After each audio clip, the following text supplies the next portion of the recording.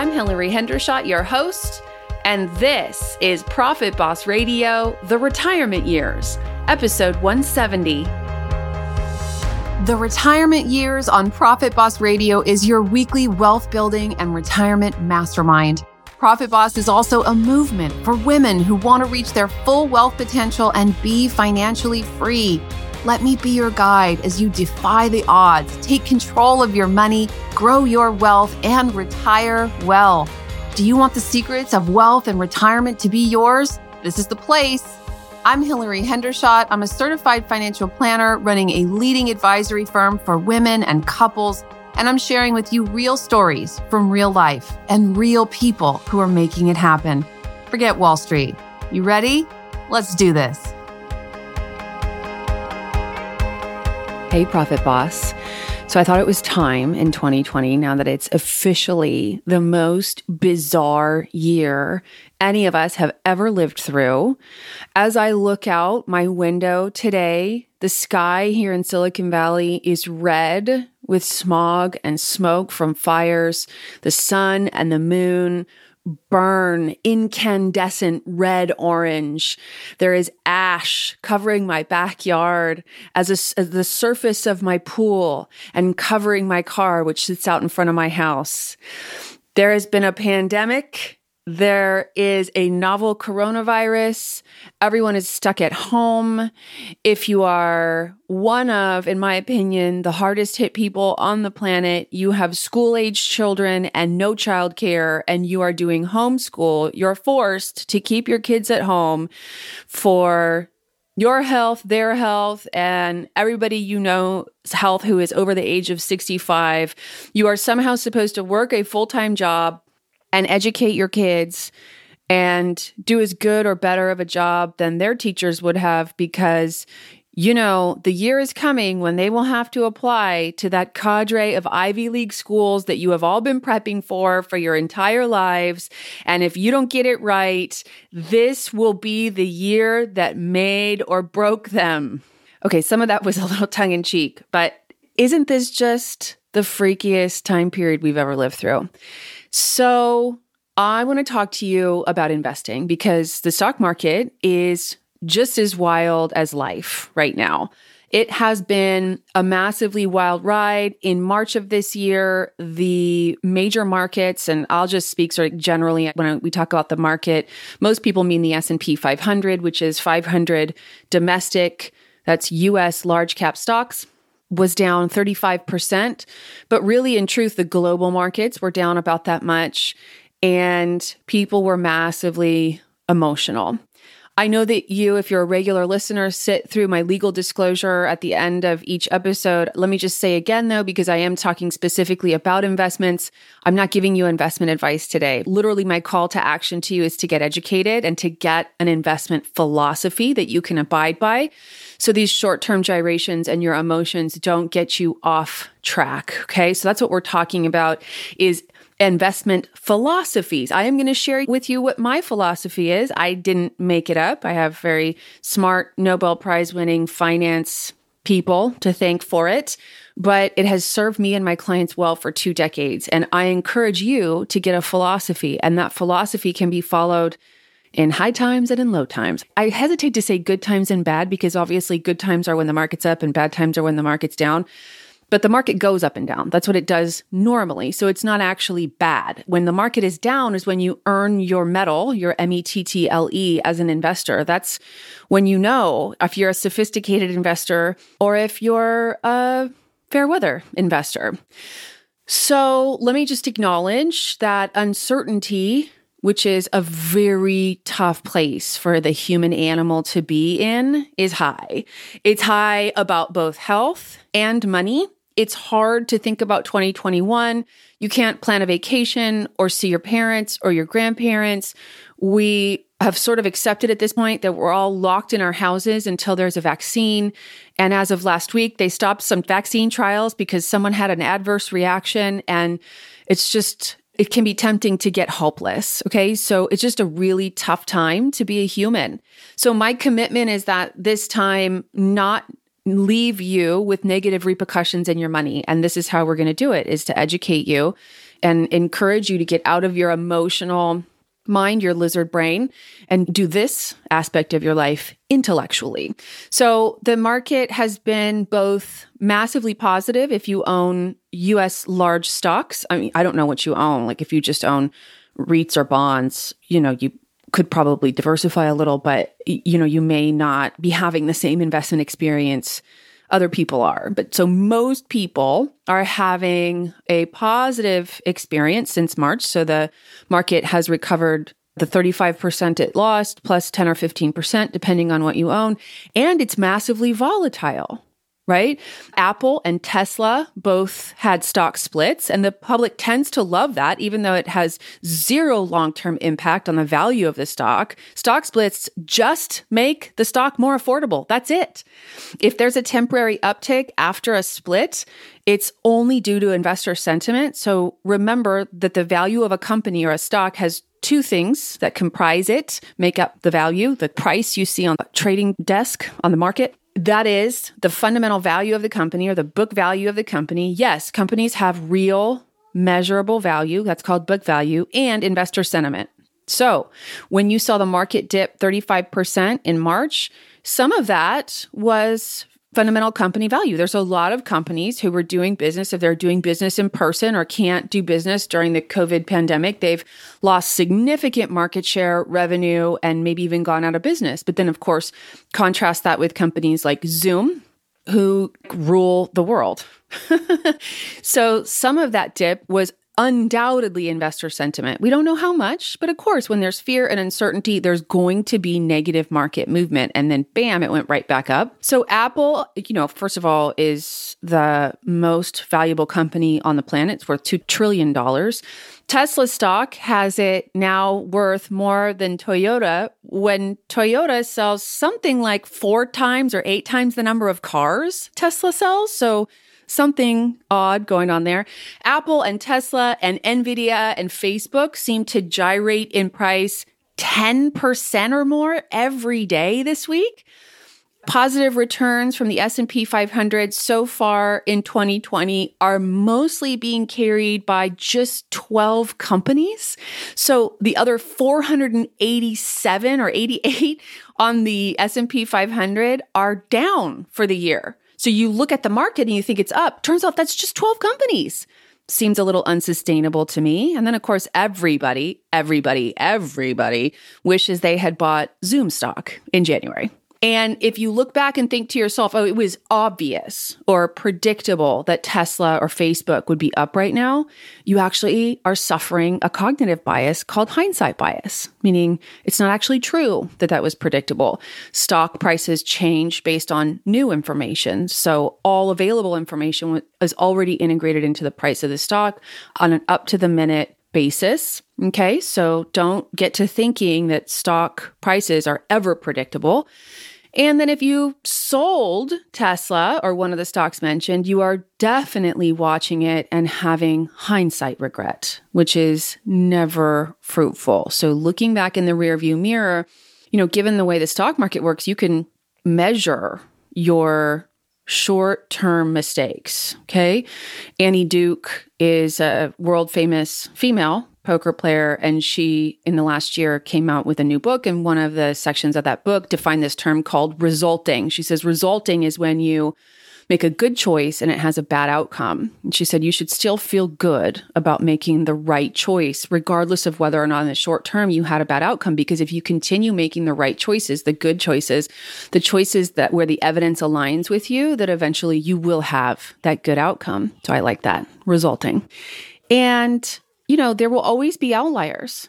There will always be companies having temporary short-term moonshots. They take off like meteors. And you can't worry about that because people have been trying to predict those moonshots accurately since the invention of the stock market. And nobody, despite what Hollywood might want you to think, has been able to extract meaningful profit. In other words, they reliably get in at the bottom and sell out at the top, reliably and consistently. So I do want to say one other thing about these single stock moonshots. So when people come to me and they say, oh, I bought Tesla at 20 cents and now it's worth $1 million, right? Invariably, my response to them is, oh, that's fantastic. So you made money. So you sold it. And they say, oh, no. I'm not going to sell it. You haven't made any money on a stock until you've sold it. That is paper fodder. That is digital bits and bytes staring back at you on a screen when you log into E-Trade. Okay? You have to sell the thing to actually make money so you can spend it. Until you've sold it, you haven't survived the life cycle or managed the life cycle of the investment. And that is a massive misunderstanding. People walk around all the time saying, I've made XYZ dollars on this investment. No, you have not. You haven't until you've sold it, liquidated it, and you can spend that money. Whatever you do with it after that, it either goes back into the life cycle of a new investment or now it becomes spending dollars for you, which is ultimately the purpose of money, right? So that's a education point for you today. And so, of course, my job is to educate people on why their investments, if I work for them, why their investments are the way that they are. And so what I've been saying to my clients whom I work for is, remember, we have an investment philosophy that we're abiding by. Now really isn't the time to reduce diversification and chase short-term returns. So what kind of investment philosophy am I talking about? Well, you can either have a traditional active investing philosophy, or you can be an evidence-based investor, okay? So I would say Wall Street was definitely built on active investing. This is where you try to guess which companies are going to go up before they do. Your intention is to buy low and sell high. Almost no one accomplishes that, by the way. It's the number one rule in investing: buy low, sell high. The number two rule in investing is diversify, in case you are wondering. So let's talk about the difference between traditional active investing and evidence-based investing, okay?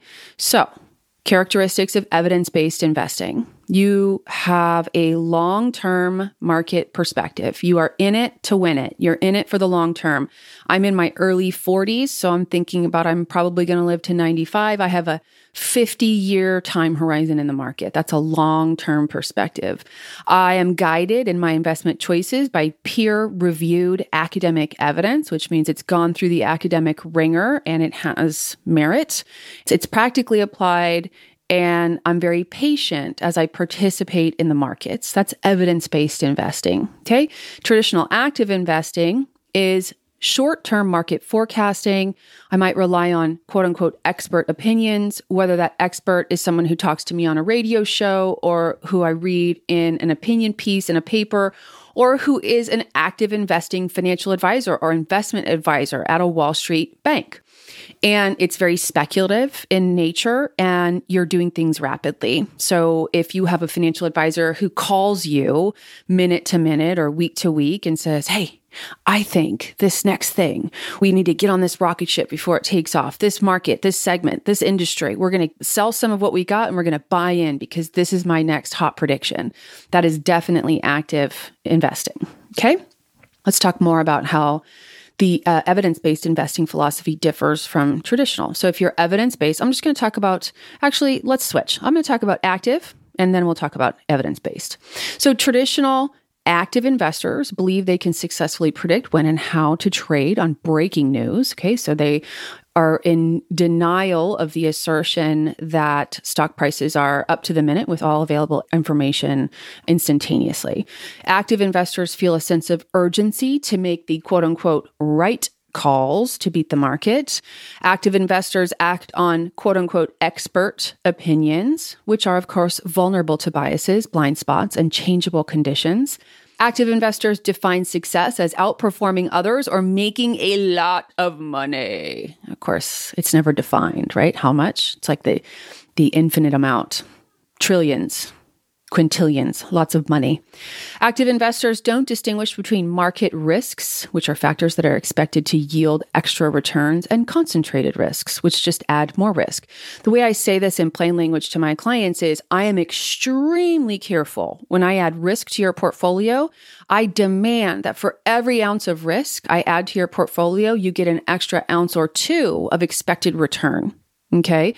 So for example, if you had 100 stocks, that's a fairly good diversification right now. And if you sold those 100 stocks to buy just one company, that would be taking on what I just referred to as concentration risk. So now, while yes, you could shoot the moon, your investment could also go to zero, right? Every one of us listening is old enough to remember Enron. Okay. Enron went out of business in basically a day, and it was a massive surprise. And they had hundreds of thousands of employees that were not only left without a job, but also without the pension that they had been promised. So it's a big deal. Okay.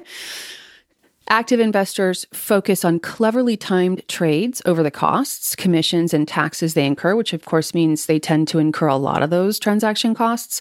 And active investors try to beat the market or the indexes through clever stock picking and market timing. I would also add to that in my experiences, active investors suffer from overconfidence bias. They're always certain that they can do what the PhDs and Nobel Prize winners have not been able to do. Okay, contrast that with evidence-based investing. If you're an evidence-based investor, you understand that near-term market swings, like the ones we're suffering right now, are unpredictable. So you would ignore the noise. Evidence-based investors assume that time is on their side. Like I just said, I've got 50 plus years. So you have to give your plan time to grow. Evidence-based investors are guided by peer-reviewed academic inquiry. In other words, the stuff the national financial news media doesn't tell you. And definitely take a steady as she goes resolve. Evidence-based investors define success as being able to comfortably fund their personal financial goals, so you have a reasonable expectation of long-term return from your portfolio. Evidence-based investors manage market risk factors and their expected returns and diversify away concentrated risks. So that's the correlate to what we talked about before. And that is being very conservative when adding risk to your portfolio. Volatility can be the enemy. Depending on where you are in your life cycle as an investor, it's important not to have too much downside risk. Evidence-based investors focus on minimal trading, understanding that the costs involved are among the biggest drags on their end or final internal rates of return. Evidence-based investors participate in the market to earn expected long-term returns according to time-tested academic evidence, their personal goals, and individual risk tolerances. So that means if you take on this evidence-based mindset, you can find a place where you can allow yourself to be impervious to or insulated from what's happening right now in the markets. And like I said, today, my call to action to you isn't to go invest in or buy anything based on what I'm saying to you. Just want you to get educated. So I encourage you to get good information. You could go home tonight and Google evidence-based investing. There are lots of providers who will make evidence-based investing available to you, who can implement that for you. My firm is one of them. And my intention in today's conversation is just to give you some perspective, to alleviate some concern, and to provide a way of thinking that brings me a lot of peace of mind. So unfortunately, I cannot bring you peace of mind about health and COVID and the pandemic and the vaccine, but I know that I can bring you peace of mind about your money. So this too shall pass. The markets will at some point in the future look very, very, very, very different than they do today, or feel very different. And we'll have different conversations that match or mirror or are appropriate at that time. But I'll always come back to this evidence-based investing philosophy. I have something very exciting for you today. If you liked this conversation and want to learn more about how to adopt mindsets and practices that allow you to have financial peace of mind, one of the things I've been talking about is that this is the first major downturn event that, and as an individual with my husband, so we're a financial partnership, have been through together. And I'm proud to say that while our income is down, our peace of mind definitely is not. Our financial independence definitely is not. And that is something that didn't seem like it was in my future, 12, 13 years ago, when I suffered my own personal crisis of finances. And like the phoenix rising from the ashes, okay? I created a coaching program that I have implemented many times before with many different kinds of people, and it is definitely a system that is successful and produces profit and teaches people how to grow their net worth and how to make their financial situation unmessable with. So in the next couple weeks, I'm going to be sharing with you about my Wealth Multiplier course. And this year's Wealth Multiplier course is expanded in terms of it has been limited to women in the past. Now we're making that available to all genders. As I've always said, my orientation toward working with and for women was never about excluding men. It was always about wanting to empower women. And, I'm just really realized that I'm committed that all people thrive. And so we're making this available to all genders and limiting it to business owners. So I'm talking to you. If you're a business owner, I know that you want to be confident in your financial standing, and I know you want to live a fulfilled life.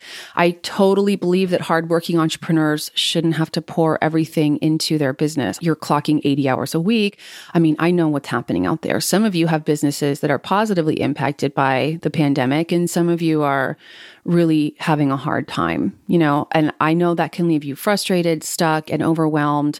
And I definitely do not want you to convince yourself that a certain level of financial success isn't possible. So that's why I created the Wealth Multiplier course. In this course, I'm quite literally going to walk you through the necessary steps to change your relationship with money, scale your business for massive growth, and help you increase your net worth on a consistent basis, month to month, quarter to quarter, year to year, for the rest of your life. And so that's totally going to transform everything, including your outlook, what's possible for you, your confidence, your freedom, your choices. It's going to be totally transformational for you. And as a precursor to the Wealth Multiplier course, I will offer a training called 7 Ways Business Owners Can Transform Revenue into Personal Wealth. That training will be totally free. If you go to the show notes for today's episode, hillaryhendershot.com/170, you can put yourself on the interest list for this year's Wealth Multiplier course. We will make pre-order pricing, early bird pricing available to you, and that training will be free, totally free, always free for all of you who choose to take it. More on this to come. I'm just letting you know this is coming up. The first mastermind for the Wealth Multiplier course is Friday, October 16th. Mark it off in your calendars.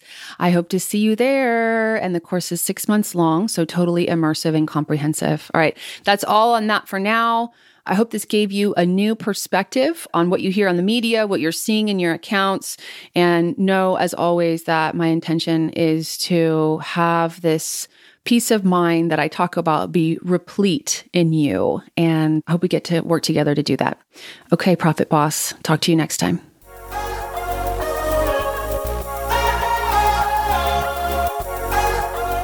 As we wrap things up here for today, I need to review with you the things I have to disclose as a fiduciary financial advisor offering wealth management services through my firm, Hendershot Wealth Management, LLC. You should know that the opinions I express on Profit Boss Radio are my own, and they can change. The content I provide in the show is for general education. It's not intended as specific investment advice, nor do I recommend any specific financial products. Unlike how I roll at home with my husband, I can't guarantee that my statements, opinions, or forecasts are always 100% right. Of course, I wish I could peek into that proverbial crystal ball, but so far, I haven't found it.